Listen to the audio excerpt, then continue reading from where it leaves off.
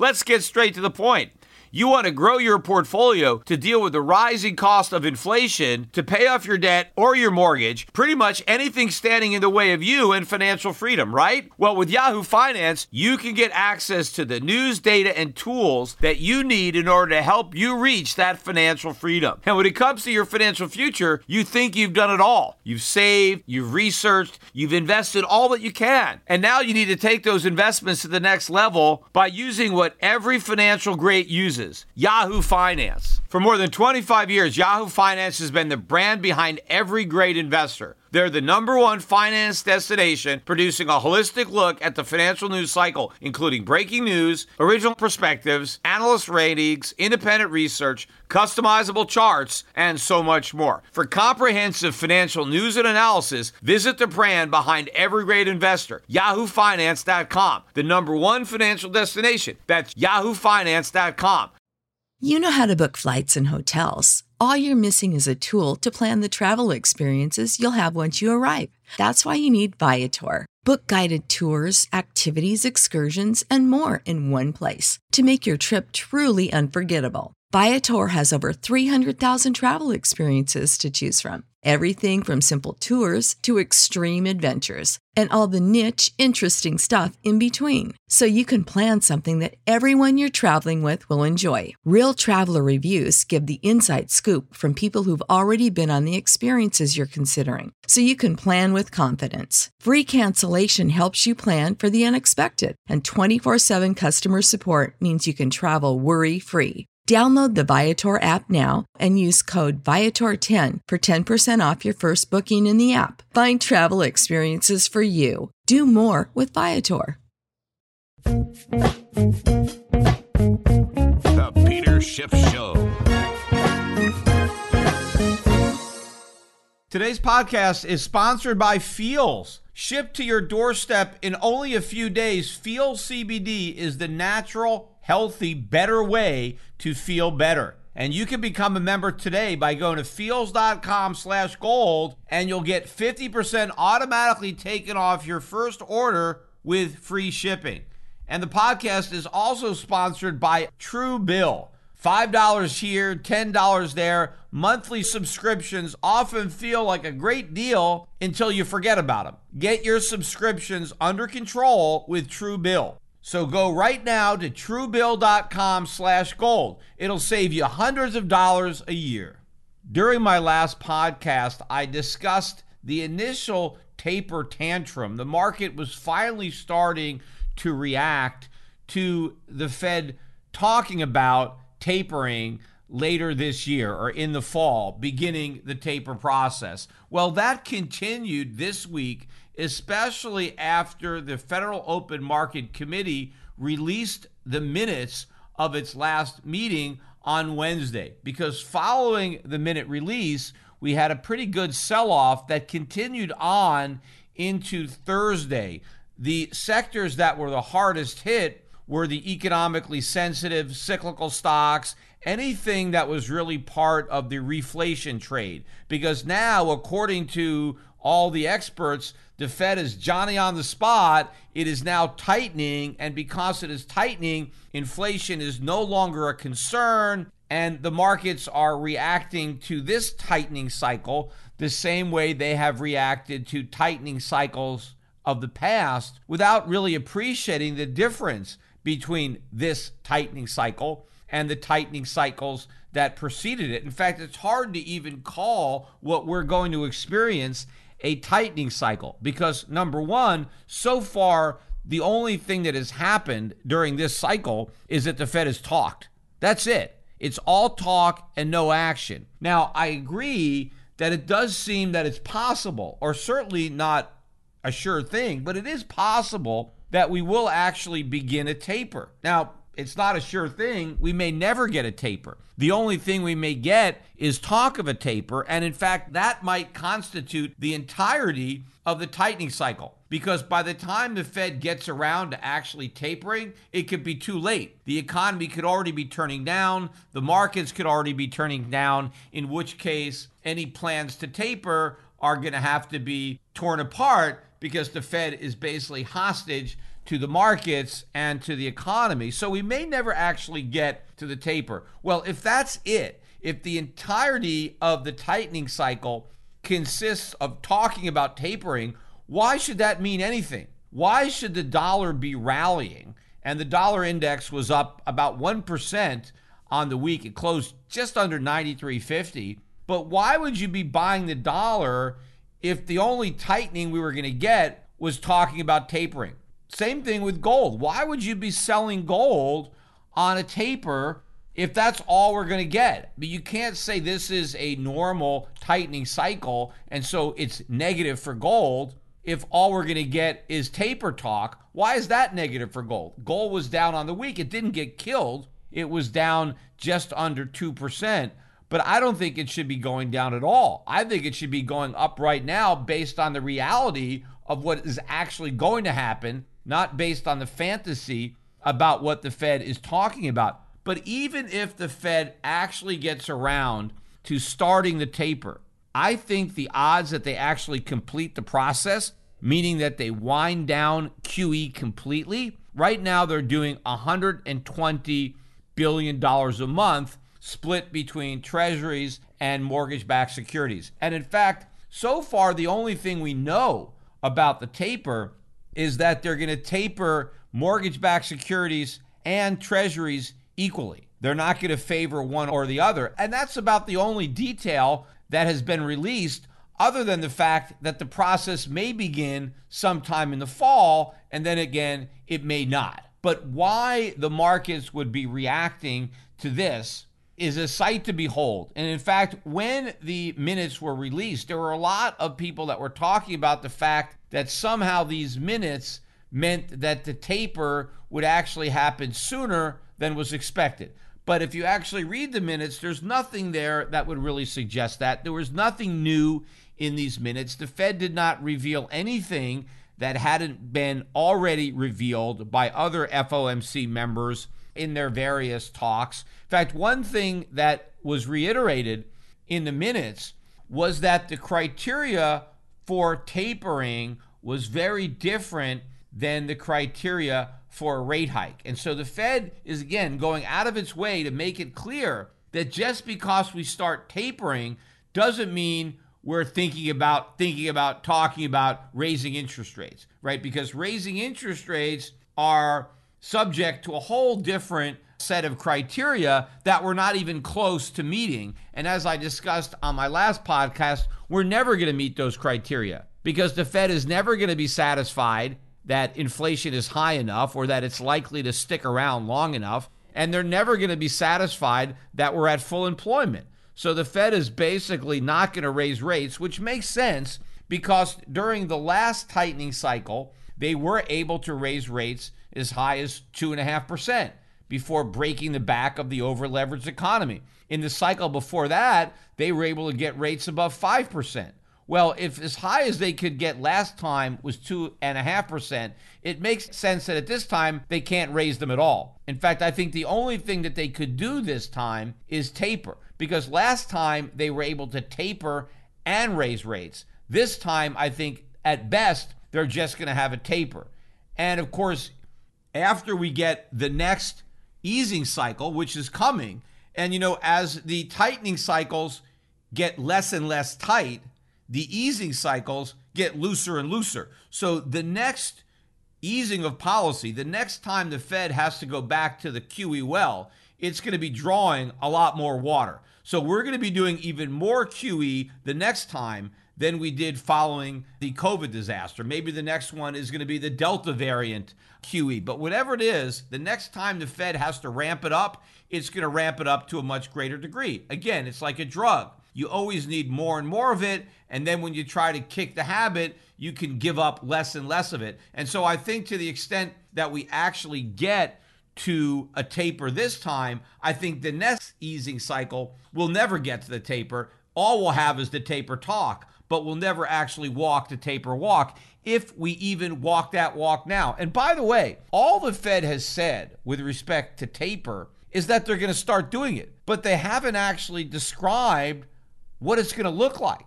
if they're doing 120 billion now, what are they going to do to taper? Are they going to reduce it to 115? Are they going to reduce it to 110? They didn't say, nor did they say what kind of intervals there might be to ratchet it down. Like if they go from 120 billion to 110 billion, how long will they stay at 110 billion? When will they go from 110 to 100 or to 90? Is there going to be any preset timetable? Last time they tapered, they had it on autopilot. They said it was going to be like watching paint dry. Well, it turned out to be something a lot different than watching paint dry. So I don't think they're going to go back to an autopilot taper again. I think taper is always going to be data dependent. So they may do a gradual taper. Maybe they'll take the monthly QE down from 120 to 110, and then they're going to do 110 and be data dependent. And if that's all we get, how is that tightening? I mean, it's slightly less ridiculously easy than what we have now, but going from completely ridiculously easy to slightly less completely ridiculously easy, how does that constitute tightening? Why is that a reason to buy dollars? Why is that a reason to sell gold? It's not, especially when you realize that any tightening today is going to be preceded by loosening tomorrow. And the tightening simply lays the foundation for the next easing, which will be much bigger, right? Even looser than the last easing. So if you realize that it's going to be successive smaller tightening cycles and bigger easing cycles, then you know that any tightening sows the seeds of its own destruction. And since markets are forward-looking, they should already be looking beyond the current tightening cycle or the threat of a tightening cycle to the next easing cycle, which will be even bigger. In fact, while everybody is talking about the Fed's plans to taper, right, yesterday we did get the balance sheet numbers that were released by the Fed. And last week, the balance sheet grew by $85.4 billion. That's just 1 week. Now the balance sheet stands at an all-time record high, $8.343 trillion.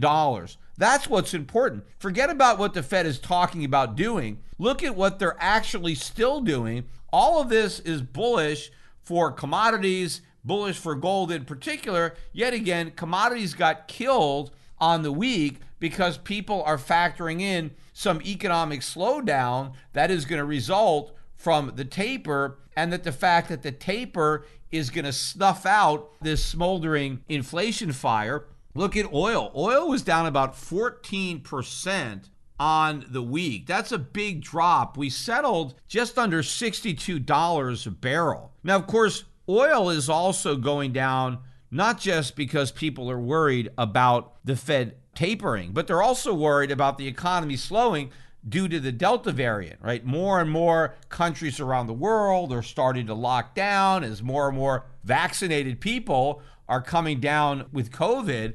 And so the markets are starting to think, well, the economy might slow down. People aren't going to travel as much. So the demand for oil is going to go down. And so they're worried about that. But this is very interesting. Thinking about it, if you are worried about the Fed tightening, and you're also worried about Delta hurting the global economy, it makes no sense to worry about both, because both can't happen. Because the Fed has already said, and of course they don't even have to say it, it should be obvious, but Fed officials have actually come out and said this, but if the Delta variant ends up slowing economic growth, they ain't going to taper. Their taper is held hostage to the economy. And if the economy is impacted by Delta variant and we actually see a slowdown in the economy, a pickup in unemployment before the Fed tapers, there's not going to be a taper. In fact, if the Fed wants an excuse not to taper,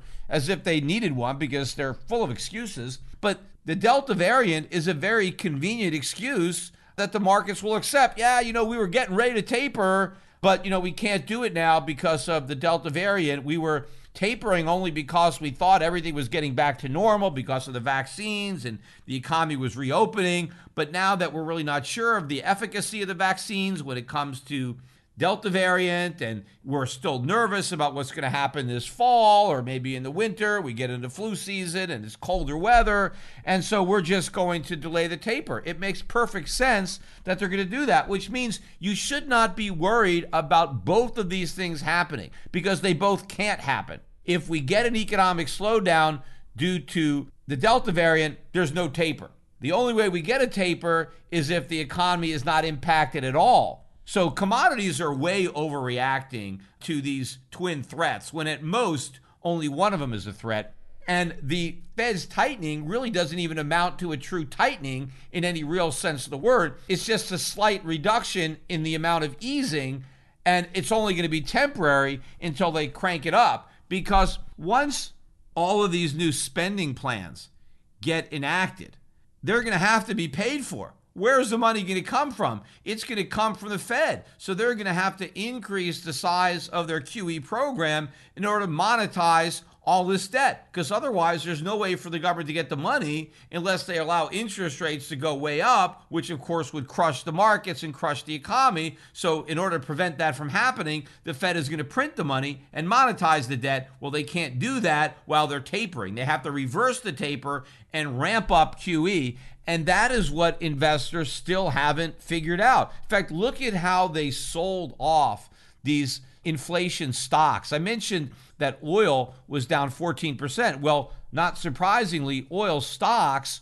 were the weakest segment of the S&P 500. I think the oil stocks as a group were down about 7%, right? About 50% of the decline that we saw in oil. Now, you can contrast that to the decline in gold stocks. As I mentioned a bit earlier, gold itself was down under 2% on the week. So actually, when you think about it, given how everybody is pricing in a Fed tightening, the fact that gold only dropped by not even 2% shows you that to a degree, some of these gold traders get it, that this is a fake tightening, because if it really was the beginning of a normal tightening cycle, maybe gold would be a lot weaker, especially when you're talking about $1,800 gold, or now, $1,780, about where it's settled on the week.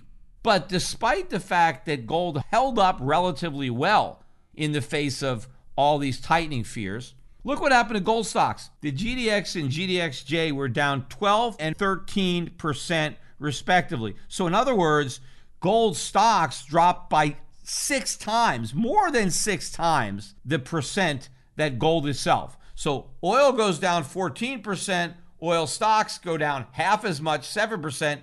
Gold goes down 2%. Gold stocks get crushed 12 to 13%. So why are gold stocks so much more susceptible to a drop in the price of gold than oil stocks are to a drop in the price of oil? And that's because the traders for gold stocks are looking further into the future and assuming that the current price of gold is unsustainable. They just assume that because the Fed is launching this tightening cycle and there's not going to be any inflation because the Fed is, on the job fighting it with higher interest rates, they are factoring in much, much lower future gold prices than the ones that we see today. Now, I think the oil traders think that there's some limit to how low future oil prices may drop, and I think that's already factored into these stocks, which is why they still, to me, the oil stocks were cheap even before this week's decline. But the gold traders are really, really pessimistic now about the future price of gold. Not so much the current price of gold, but the future price of gold. And it's the future price of gold that is reflected in the present value of these gold mining companies because their future earnings are dependent on those future prices. But this again is where I see the incredible investment opportunity, because these stocks are super cheap, because not only are traders wrong in their belief that the price of gold is going to be lower in the future than it is today, it's actually going to be much higher. Even if gold just stays where it is, right? They're wrong because they've mispriced gold stocks, because gold is not priced for $1,800 gold. Maybe it's priced for $1,400 gold, or I'm not really sure where it's priced, but it's not priced for the current level. But it's not going to be at the current level either. We are going substantially higher in the price of gold because this tightening cycle is complete BS. And the next easing cycle is going to be bigger than all the other easing cycles combined. And remember, that's what I said before. When the Fed ended QE3, I said that the next round of QE4, would be bigger than QE1, 2, and 3 combined. And I was right, because it has been. Because the Fed's balance sheet has more than doubled what it increased to during the entire time period of the first 3 rounds of QE. And again, remember, the Fed is not talking about ending QE. All they're talking about doing now is tapering. I bet even if they manage to completely taper to the point where they're doing no more QE, right, where they totally stop purchases, which I don't think is going to happen. I think it's impossible for that to happen. But even if it does, by the time they get around to the last taper, I would bet you that the balance sheet is over $10 trillion. So it would be huge. Then when they have to ramp up the next round of QE, they're going to have to go to 20 trillion or higher to finance that, because we have a much bigger habit. It's a much bigger bubble. They're going to have to print a lot more money next time than they did last time, which is exactly what I said the last time. And what I said came true back then, and it's going to come true once again. And when the markets understand this and start pricing this in, then you're going to see a completely different reaction in gold and in the dollar.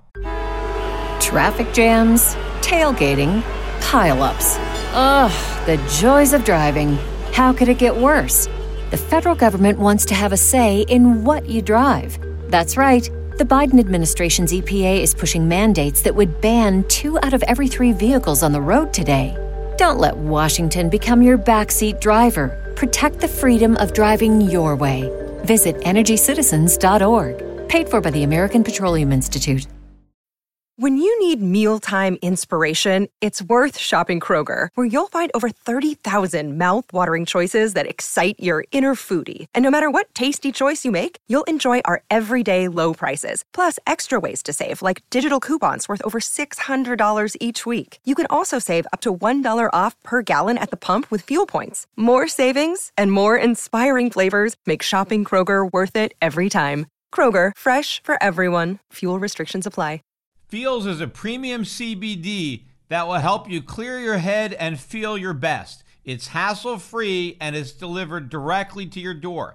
CBD naturally helps reduce stress, anxiety, pain, and sleeplessness, and there's no hangovers or addiction. In fact, Feels worked great for me, and I appreciated it more after I ran out, because then I was having trouble sleeping through the night, so I am currently anxiously awaiting my new shipment.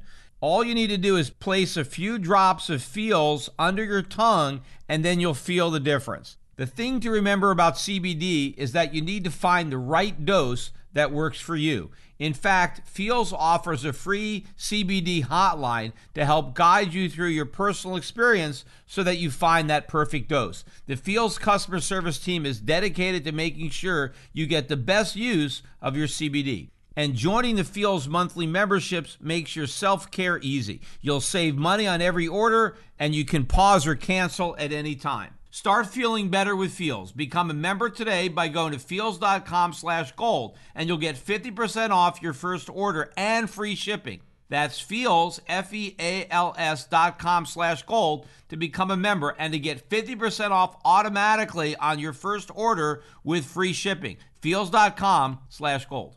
Now, of course, Bitcoin held up very well during the week. In fact, Bitcoin was up during the week. It was pretty strong. It shrugged off all of the concerns about the taper or the Fed raising interest rates. Now, why is that? Well, that's because Bitcoin is irrelevant to monetary policy. It doesn't matter what interest rates are. It doesn't matter what inflation is. Bitcoin's not an inflation hedge. I mean, the only thing that's relevant to Bitcoin on interest rates is the fact that interest rates are so low, people are interested in speculating, which is why a lot of other speculative stocks held up pretty well. In fact, the NASDAQ outperformed the Dow, way outperformed. The Russell 2000 was down about 2.5% because you have economically sensitive stocks there. And the Dow was down more than the S&P, but the NASDAQ held up relatively well because people are looking to gamble in these momentum stocks. And Bitcoin, again, is a highly speculative asset. It is not an inflation hedge. It is not a store of value. So it doesn't react to the perception that the Fed is going to be tightening policy to fight inflation, because people aren't buying it as a hedge against inflation. I mean, they market it that way, but people are buying it because they think the price is going to skyrocket, right? If you think something is going to go up tenfold in the next year, which a lot of people buying Bitcoin do, that's not an inflation hedge. I mean, inflation is not going to be anywhere near that high. People are looking for massive and rapid growth when they buy Bitcoin. Nobody is looking to hedge against inflation, because inflation, even if you take an honest look and say, okay, inflation is 10% a year. Well, if you're buying Bitcoin thinking it's going to double in a year or triple in a year, how does that make sense as an inflation hedge? That's way beyond anything that inflation does. So Bitcoin just marches to the beat of its own drum. In fact, one of the things that I think really caused the rally over the last couple of days in Bitcoin is the news that United Wholesale Mortgage, which they're saying is the second largest mortgage lender in the United States, that they're going to start, I think in the third quarter, allowing people who have mortgages to make their payments in Bitcoin, right? And this has got everybody in the Bitcoin community real excited because, you see, Peter Schiff is wrong, right? Or guys like Peter Schiff, because this is showing mainstream adoption. Bitcoin is now going to be used to make mortgage payments. So it's like a currency. It's a medium of exchange. It's being adopted. And so everybody's excited. See, this proves the concept is working. It doesn't prove anything. I mean, this is more of a marketing gimmick again for United Wholesale Mortgage. I mean, if there are a number of people who have accounts with United Wholesale Mortgage and who also have a cryptocurrency. I mean, they're starting out with Bitcoin. Maybe they'll expand it to include Ether or some other currencies, but they're talking initially about Bitcoin. But let's say there are a number of people who have mortgages that are run through United Wholesale, and they also have Bitcoin wallets, and they want to sell some of their Bitcoin and make their mortgage payments. I guess they could allow it as a business decision if they think there's some demand there. But this does not constitute Bitcoin somehow advancing on its goal or its original goal of being money. Because remember, the mortgages themselves are not denominated in Bitcoin. They're denominated in dollars. The mortgage payments are in dollars. They're not in Bitcoin. So it's not like these are Bitcoin mortgages and people are paying them off with Bitcoin. And of course, United Wholesale Mortgage, they don't want the Bitcoin. They're not talking about allowing people to pay mortgages in Bitcoin because they want your Bitcoin. They just want you to pay your mortgage. And if selling your Bitcoin makes it easier to pay your mortgage, well, they're willing to allow you to do that. Because all they're going to do is allow you to use your Bitcoin the way Schiff Gold allows you to use Bitcoin right now. If you want to buy gold and you have Bitcoin, you can go to Schiff Gold and you can elect to pay using BitPay. And that way you can go to your Bitcoin wallet and you can use BitPay, and BitPay will sell your Bitcoin so that it gets US dollars, so that they can then give Schiff Gold the US dollars and you can get your gold. So Schiff Gold accepts dollars, BitPay accepts Bitcoin and then sells them to get dollars to give the Schiff Gold. I know a lot of people say, hey, Peter, you're a hypocrite because you say nobody takes Bitcoin and then you take Bitcoin, you sell gold for Bitcoin. I don't. I make it easy for people who have Bitcoin to sell it, to buy gold, but they're buying gold with dollars. Schiff Gold only sees dollars. All we get is dollars. We never touch the Bitcoin. And I'm sure to the extent that United Wholesale Mortgage actually rolls this thing out, that's exactly what's going to happen. You're going to be paying your mortgage by selling your Bitcoin. And of course, there will be some added transaction costs there because you're selling your Bitcoin before you pay your mortgage. A lot of people who already own Bitcoin probably don't want to sell their Bitcoin to pay their mortgage. They probably want to use their fiat currency to pay their mortgage. So I don't think you're going to see a lot of longtime Bitcoin hodlers suddenly deciding that they want to sell their Bitcoin so they can pay their mortgage. So again, I think it's more of a publicity thing. You know, CNBC really hyped this thing up constantly. Don't even really understand what they're saying, because I was listening to a discussion about it, and one of the anchors was talking, and they said, I'm wondering what United Wholesale is going to do with the Bitcoin. Are they going to keep them, or are they going to sell them and turn them into fiat? She didn't know what they were going to do. And then they speculated that, if they turn around and sell them for fiat, that it would then make it a taxable event for the mortgage payer, because now the Bitcoin would have been sold. But it shows you how little they understand about the taxes that apply to Bitcoin over there on CNBC, because it doesn't matter what the bank does with your Bitcoin. If you use the Bitcoin to pay a mortgage, even if the bank decides to hold on to your Bitcoin and never sell it, the fact that you used it to make a mortgage payment, the IRS is going to say that constitutes a sale. The minute you take any of your Bitcoin and exchange it, because they would look at this as barter. That's how the IRS code would treat. If you take Bitcoin and buy anything with it, the IRS looks at that as a barter transaction, right? You're bartering your property, your Bitcoin, for something else. And whenever you do barter, whatever you've bartered, and the same thing applies to gold. It's not just Bitcoin, right?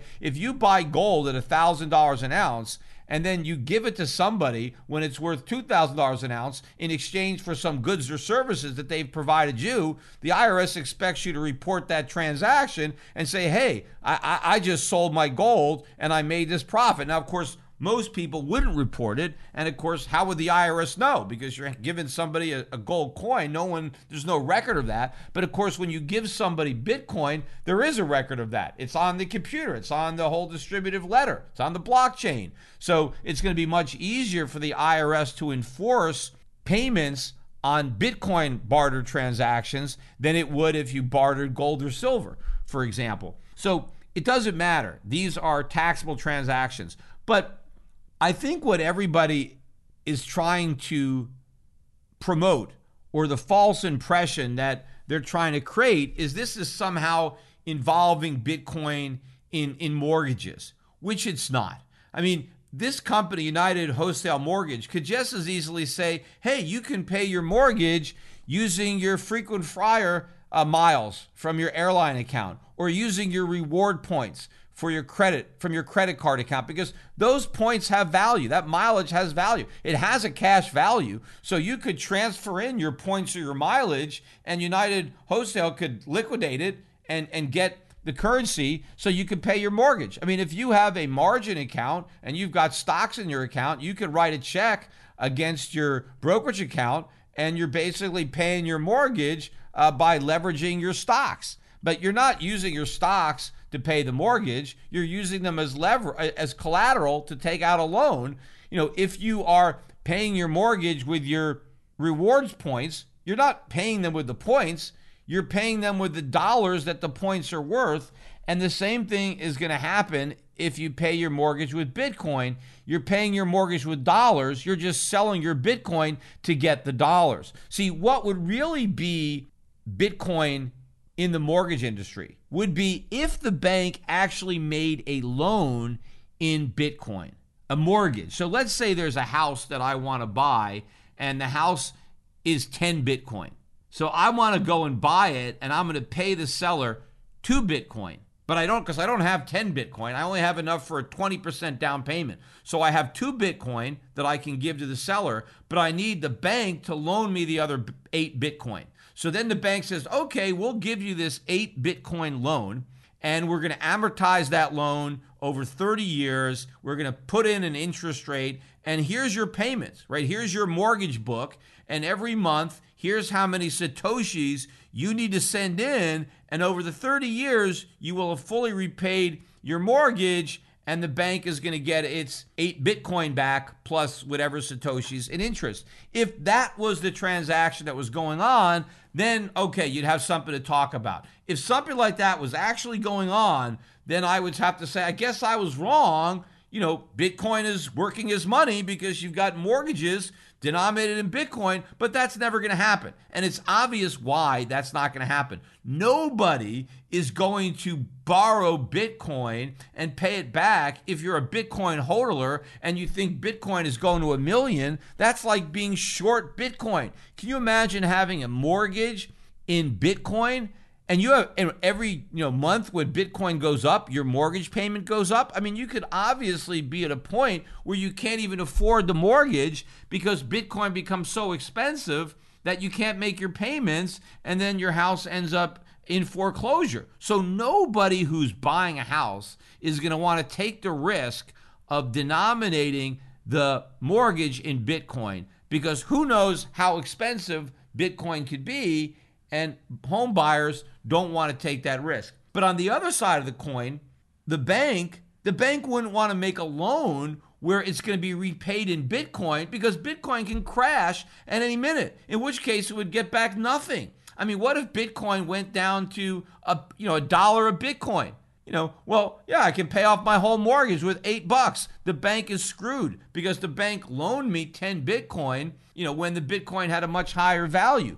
The only way they would be willing to do that is if there was no risk, because nobody cared what the Bitcoin was worth in dollars, because there were no dollars. Bitcoin was the meat of exchange. Bitcoin was everybody's currency. That was everybody's reference point. So as long as you loaned out 8 Bitcoin and you got 8 Bitcoin back, nothing else mattered. But right now, it does matter, because the only reference to Bitcoin is its price in dollars.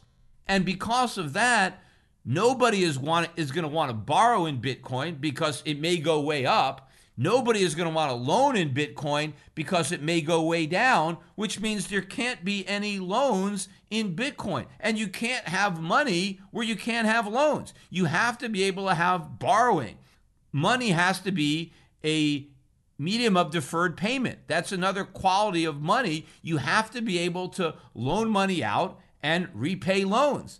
And you can't do that in Bitcoin. And so that's just another reason why it's not money. And all this stuff is just a bunch of hype to try to get people excited to buy Bitcoin. And so far, of course, it's working. But I think the smart money is going to sell into the pump and dump more Bitcoin onto the market. Those monthly subscriptions can really add up, and sometimes we don't even notice the monthly deductions coming out of our bank accounts or our credit cards. Just pick a number between 1 and 10. Whatever it is, it ain't high enough for the number of subscriptions you likely have, including all the ones that you forgot you had. That's where Truebill comes in. It's an app that gives you the power to take control of your subscriptions, keep the ones you want, cancel the ones you don't, and more importantly, to get rid of the ones that you forgot about. On average, people are saving thousands a year by using Truebill. You can see all your subscriptions in one convenient place, allowing you to keep the ones you want, cancel the ones you don't, right from your app. And your Truebill concierge is there when you need them to cancel those unwanted subscriptions, so you don't have to do it yourself. No talking to humans, no difficult conversations. Truebill has over 2 million users and has helped them save over $100 million. In fact, I know from personal experience the problems that can result from subscriptions that you don't realize you still have. I canceled a cell phone service, yet the cell phone service I canceled left one small $10 recurring charge on my bill. So small, I didn't even notice it, and I paid it for over a year when I'd already canceled the service. Then my credit card got replaced by another one, and so the auto pay no longer worked. I didn't update it because I didn't even know I was paying it. And then my account went into arrears. It eventually went into collection and started screwing up my credit because I owed money for a service that I didn't even realize that I was still paying. Had I had my Truebill back then the way I have it now, all of that would have been avoided, and I would have saved hundreds of dollars in service fees that I didn't use, and I wouldn't have had my credit screwed up. So start canceling your unused subscriptions today at Truebill.com/gold. Go right now. That's Truebill.com/gold. It can save you hundreds of dollars a year. Now, also on Bitcoin, I've been doing quite a few interviews about Bitcoin and Bitcoin gold debates and stuff like that. You can see them all on YouTube probably. But, some of the things I think are funny. So on one interview, I mentioned that I regretted not buying Bitcoin when I first heard about it. Because I think I was asked, what are some of the regrets that you have? What are the things that you wish you'd have done? I said, sure, I wish I had bought Bitcoin. I regret not buying Bitcoin when I first heard about it because it was less than $10 a Bitcoin. So clearly, had I bought a bunch of it back then, I would have been able to sell it at some point.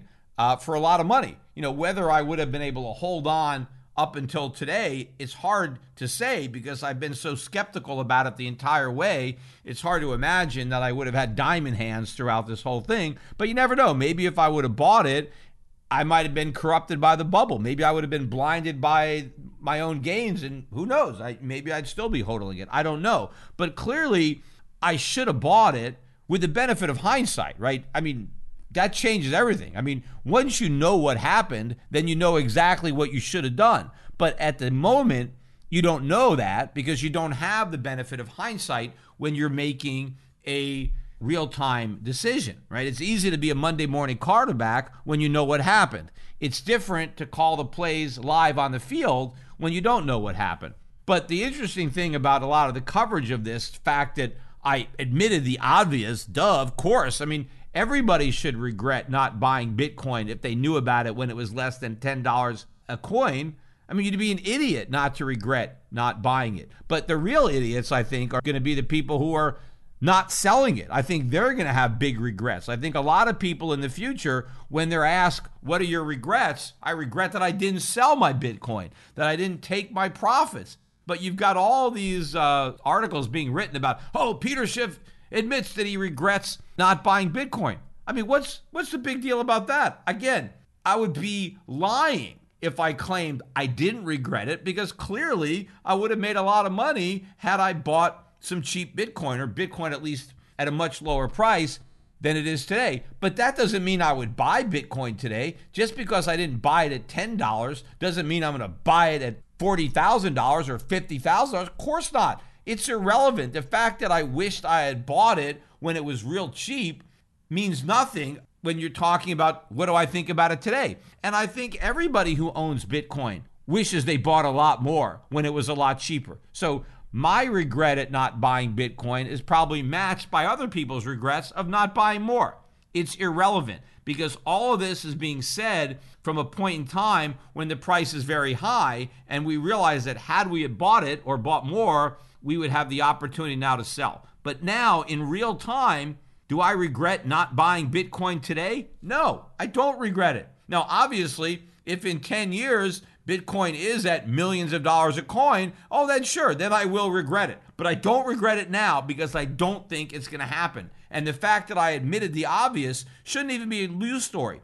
But these Bitcoin guys are looking for anything they can do to try to spin a positive story and try to say that I'm making some kind of admission here that I should have bought Bitcoin and therefore you should buy it too because Peter Schiff regrets not buying it himself. You can't make that connection. And it's just disingenuous of the Bitcoin community to try to do that. We also got some other economic data, not that many points that came out since the last podcast, but we did get the Philadelphia Fed Manufacturing Index for August. That missed expectations. They were looking for 25, which would have been an improvement over July, which was 21.9, but instead of going up, we went down. The actual number was 19.4. So again, you've already seen some economic data there that was weaker than expected. We got some housing starts and permit numbers way weaker than expected on starts. The starts from the prior month was 1.643 million. They did notch that up in the revisions to 1.65 million. But the expectation was for a slight drop to 1.61 million in July.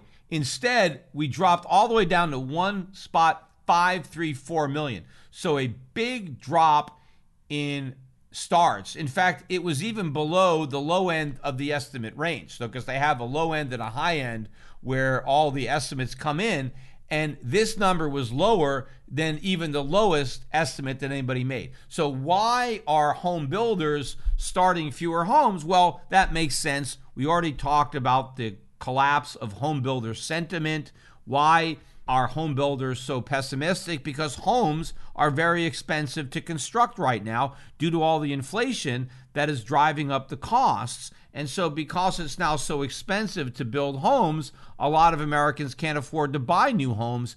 Even with record low mortgage rates, they still can't swing the payments. And so this is weakening in the housing sector. But of course, if fewer homes are getting built, well, fewer people need jobs in construction. So this does not bode well for employment in this sector. And the housing sector is a big part of the economy, home building, and a lot of other jobs that go along with the construction process. Now, the permit numbers, those numbers actually beat. There was a slight increase, and it was above expectations. They were looking for 1.62 million permits, and they got 1.635 million permits. I think this is the first time that permits rose since February, so we haven't really seen a pickup in permits in a while. But permits don't necessarily ensure starts, because just because you get a permit that allows you to do something doesn't mean you're going to do it. Because I think a lot of these builders who are getting permits are going to rethink the whole idea of building these homes. So let's see how many of these permits actually turn into starts. I have a feeling that they won't, and that we're going to see the permits coming down again. And that just is going to mean that if you want to buy a house, you're going to have to buy one of the homes that already exists. And again, that's what more and more Americans are doing. They're settling for an existing home because they can't afford a new home. And that's why the delta between the existing homes and the new homes is the smallest it's ever been. And we do have this shortage of homes. I mean, a lot of people want to buy homes because the Fed is passing out money like cotton candy, but we can't afford to build them. But that's true with all sorts of things. That's why our trade deficits are skyrocketing, because everybody's got money to spend, but the economy doesn't have the capacity to produce the goods. And so we're having to rely on foreign economies to produce them for us. And so that's why the trade deficit is soaring. But, we can't import houses. We got to build those things ourselves. We can import some of the raw materials, but a lot of the construction work, has to be done here in America. So we just can't import them the way we do other products. So we have a bigger shortage, and the prices are going up. But of course, as we're building fewer homes, and as the price to buy homes is going up, the price to rent homes and apartments is also going way up. None of which, of course, is being reflected in the CPI, because the CPI uses the completely irrelevant owner's equivalent rent, which doesn't take any of this into account. It doesn't take into account the cost to buy a home, and it doesn't take into account the cost to rent a home. So temporarily, this really low number is helping to make the CPI look a lot more benign than it really is. Even though we're 5.5%, 6%, whatever the number is now year over year, that number would be a lot higher if we didn't have this really low rent number that was 1/3 dragging the average down. But at some point, owner's equivalent rent is going to have to catch up with reality. It can't be down there forever. At some point, they're going to have to raise that number to reflect what's actually happened to rents. Owner's equivalent rent is supposed to be a reflection of real rent. Now, why don't they just use real rent? That would be the easy thing to do, right? If the government really wanted an honest measure of inflation, why would they have to make up some cockamamie methodology for trying to guess rents? Why do you have to guess rents? We could just use the actual rents that people are paying. We could just use the actual prices that people are paying to buy homes. Why not put those components into the CPI? Why do you have to come up with this cockamamie concept of owner's equivalent rent and then use that instead? Well, it's obvious, right? I'm going to answer my own question. The government doesn't want to put real housing prices or real rents in the CPI, because then the number will be bigger. So they make up owner's equivalent rent to keep the number down. Then, of course, you get the Federal Reserve complaining that we don't have enough inflation. Oh, we need to print more money because the inflation rate is too low. It's only too low because of the dishonest way it's being calculated. Hey, if you want more inflation, hey, just actually put rents into the CPI, and then voila, we're going to have more inflation. But they don't want more inflation. They want to pretend there's less inflation so the Fed can keep on printing money using low inflation as an excuse. Also, with homes becoming increasingly less affordable, look at what happened with mortgage applications in the recent week. We had a 3.9% drop in the index, consisting of a 1% decline in purchases and a 5% decline in refinances. So more on the refi side than the purchase side, but still fewer people are taking out mortgages to buy homes because fewer people can afford to buy them, even with the help of the Fed in lowering their mortgage payments. Also another thing that probably should be weighing on the dollar and supporting the price of gold, and it's not, is this foreign policy disaster that's playing out in the Biden administration right now over the botched exit from Afghanistan. Even the press now, I watched President Biden in his press conference today, and to his credit, he actually answered questions for the first time. He usually just tries to get out of Dodge right away. He makes a statement and then he leaves so he doesn't have to field any questions. This time he took a few questions, and I can sense some hostility there by members of the press, and I have a feeling that this disaster is going to play out on a bigger and bigger stage. I think we've opened up a huge can of worms, and all of this ultimately is going to end up costing more money. We're going to be spending a lot more money leaving Afghanistan than we were spending when we were staying there. In fact, we may have to come back in order to try to help get our people and the people that helped us out. I mean, who knows? This is going to be an even bigger problem, right? It's a huge can of worms now that we've opened up by trying to close the can of worms that we already opened up. We opened up maybe an even bigger one. And in fact, I think this could be such a stain on the Biden presidency. This could be the end of it. I mean, this may be something that ultimately we'll see causes Biden to step down. And guess what?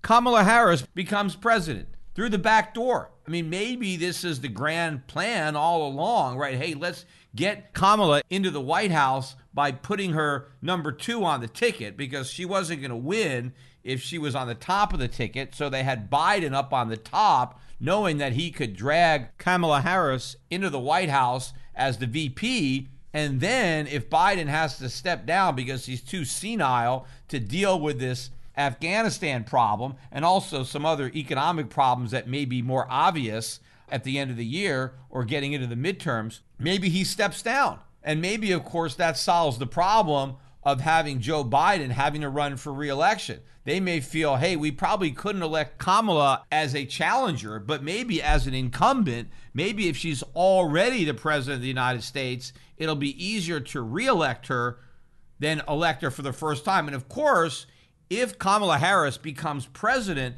because Biden steps down, she can actually run 2 more times, because the Constitution only says that you can't be elected more than twice. But if your first term you're not elected, if you're elected to vice president and then you become president, you can still be elected president 2 more times. So Kamala Harris could have another 8 years on top of whatever time she serves by serving out the remainder of the Biden term. But all this political drama, if it does play out, you would think that this would also be something that would weigh on the dollar and would be supportive of gold. Hasn't happened yet, but I think that it's another potential game changer, or at least something not change the game, but accelerate the speed with which the game plays out.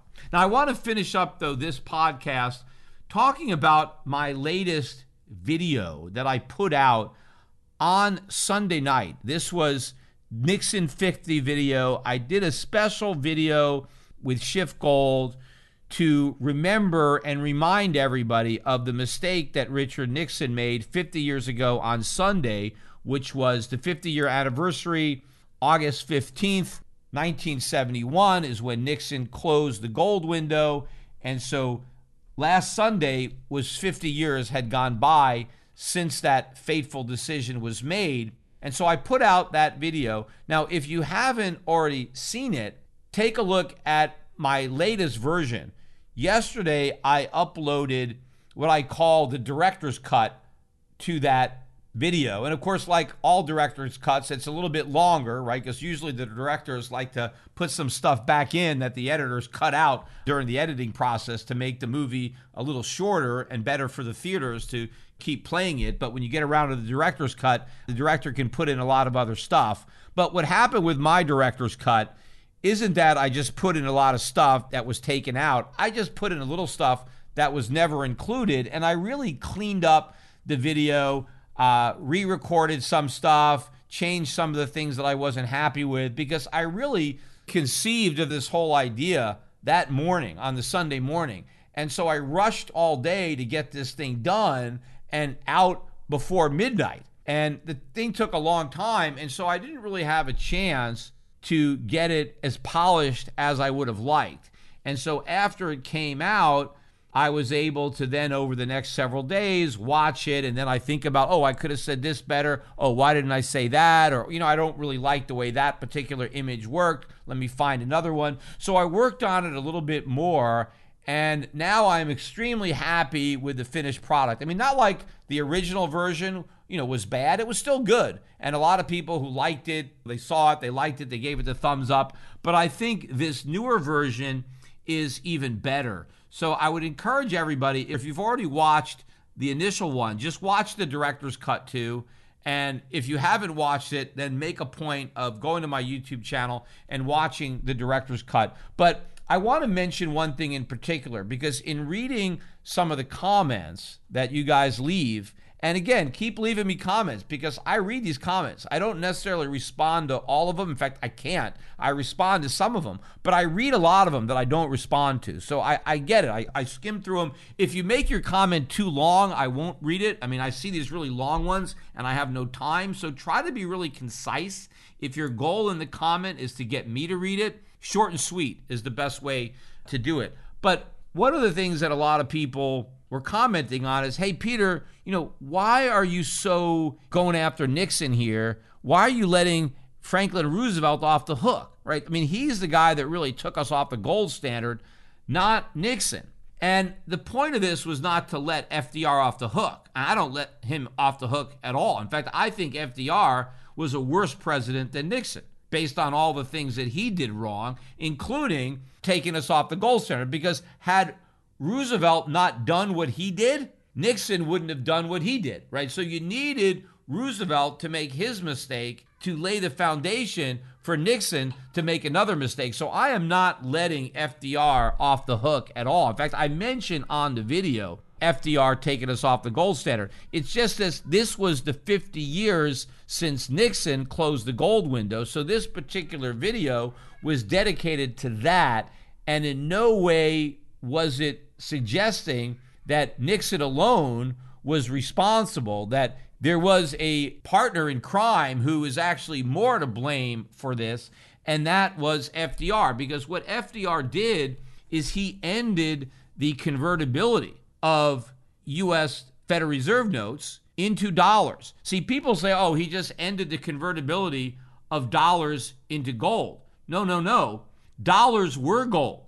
Dollars were defined, and I made this point in my video, but dollars were defined by a weight of gold. So Federal Reserve notes, when they were initially established by the Federal Reserve, they were Federal Reserve notes. That's what they were. That's what it said. If you take a Federal Reserve note and read it, it says Federal Reserve notes, and in the top, this note. So it was a note. What was a note for? It was a note that promised to pay dollars, right? I showed in my video a $20 bill. But if you look at that old $20 bill, look right above $20. It says pay to the bearer on demand $20. So the bill itself was not $20. The bill was a note that obligated the issuer, the Federal Reserve, to pay the bearer of that note $20. Well, what was $20? Well, it defined $20 on the note as gold. It was a gold note. You got your dollars in gold because the dollar was gold. So what happened when we eventually went off the gold standard, right, or we ended the convertibility, what we basically did was we scratched off that line that says we'll pay to the bearer on demand and just left the word $20. But that doesn't transform a note to pay $20 into $20. It was just a note. A good way to think about this is, let's say you go and you want to check your coat, and you give the coat check gal your coat, and she gives you a little ticket, which is like an IOU one coat, right? So you've got this ticket, and the ticket entitles you to a coat. Well, what happens if you take this ticket back, maybe you're finished with your evening or dinner or whatever, and you want to go reclaim your coat, and you bring your claim check in, it says, IOU one coat, and then instead of actually giving you the coat check gal, she just scratches off the IOU part and just gives you back your claim check, and it says one coat on it now. Doesn't say I owe you one coat. It's just one coat. And she gives you that back, and that's your coat. I mean, can you put that little piece of paper on and wear it? Is it going to keep you warm? Is it going to keep you dry if it rains? No. A promise to pay a coat is not the same as a coat. Well, a promise to pay $1 is not the same as the dollar. So what Nixon did is he basically turned the Federal Reserve notes just into paper, right? It's a counterfeit because these Federal Reserve notes now claim to be dollars, but they're not dollars because dollars legally have to be a specific weight of gold, not a piece of paper. So this was a huge fraud that was perpetrated on the nation by FDR. And of course, after he made Federal Reserve notes no longer redeemable in gold, so the public couldn't get gold for these notes, he then devalued the dollar, and the price of gold that you couldn't get anymore went from $20 an ounce to $35. And he made it illegal for Americans to even own gold. So that was far more egregious. I mean, if you're going to compare the two, what Roosevelt did to America was far worse than what Nixon did. Roosevelt basically killed the dollar, put it in the coffin, and, put a few nails in there. Nixon just put in the final nail and then threw the dirt over it. But FDR is the one that killed it. All Nixon really did is help bury it. So again, I don't want to try to let him off the hook.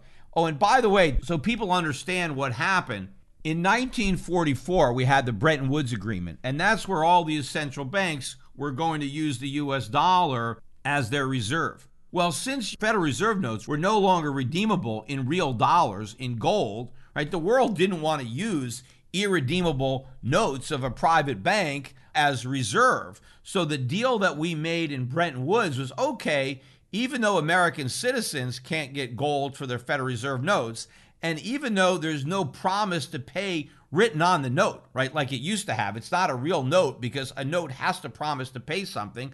A promise to pay nothing isn't a promise at all. So even though U.S. Federal Reserve notes were no longer real notes for the American people, and they were no longer real dollars because the dollar was gold, what we told the world was, hey, Americans can't get any gold for these notes, but foreign governments can. If foreign governments, through their central banks, want to hold these dollars in reserve, then we agree to repay the notes in gold. So foreign governments could get what American citizens couldn't get, which was gold for their Federal Reserve notes. But that in and of itself at least kept the U.S. government somewhat honest, because even if the American people couldn't demand gold, foreign governments could. And so the U.S. knew that, and so it still would have to have some degree of fiscal and monetary responsibility, because if it started to print too many Federal Reserve notes without the gold to back them up, well, then it would be in the circumstance where foreign governments would now demand redemption. They would no longer want to hold onto a promise to pay gold if they didn't think the U.S. government had enough gold to keep its promises. And of course, that's exactly what happened. But then, as I mentioned in that video, instead of Nixon doing the responsible thing to address the problem, he did the irresponsible thing and shut the gold window. But I don't want to talk any more about that now because I addressed that pretty thoroughly in the video that I want everybody to watch. The title of it is The Day the Dollar Died. So the new title is The Day the Dollar Died, Director's Cut. So that's the one I want everybody to watch, and that's the one I want you to share with your friends.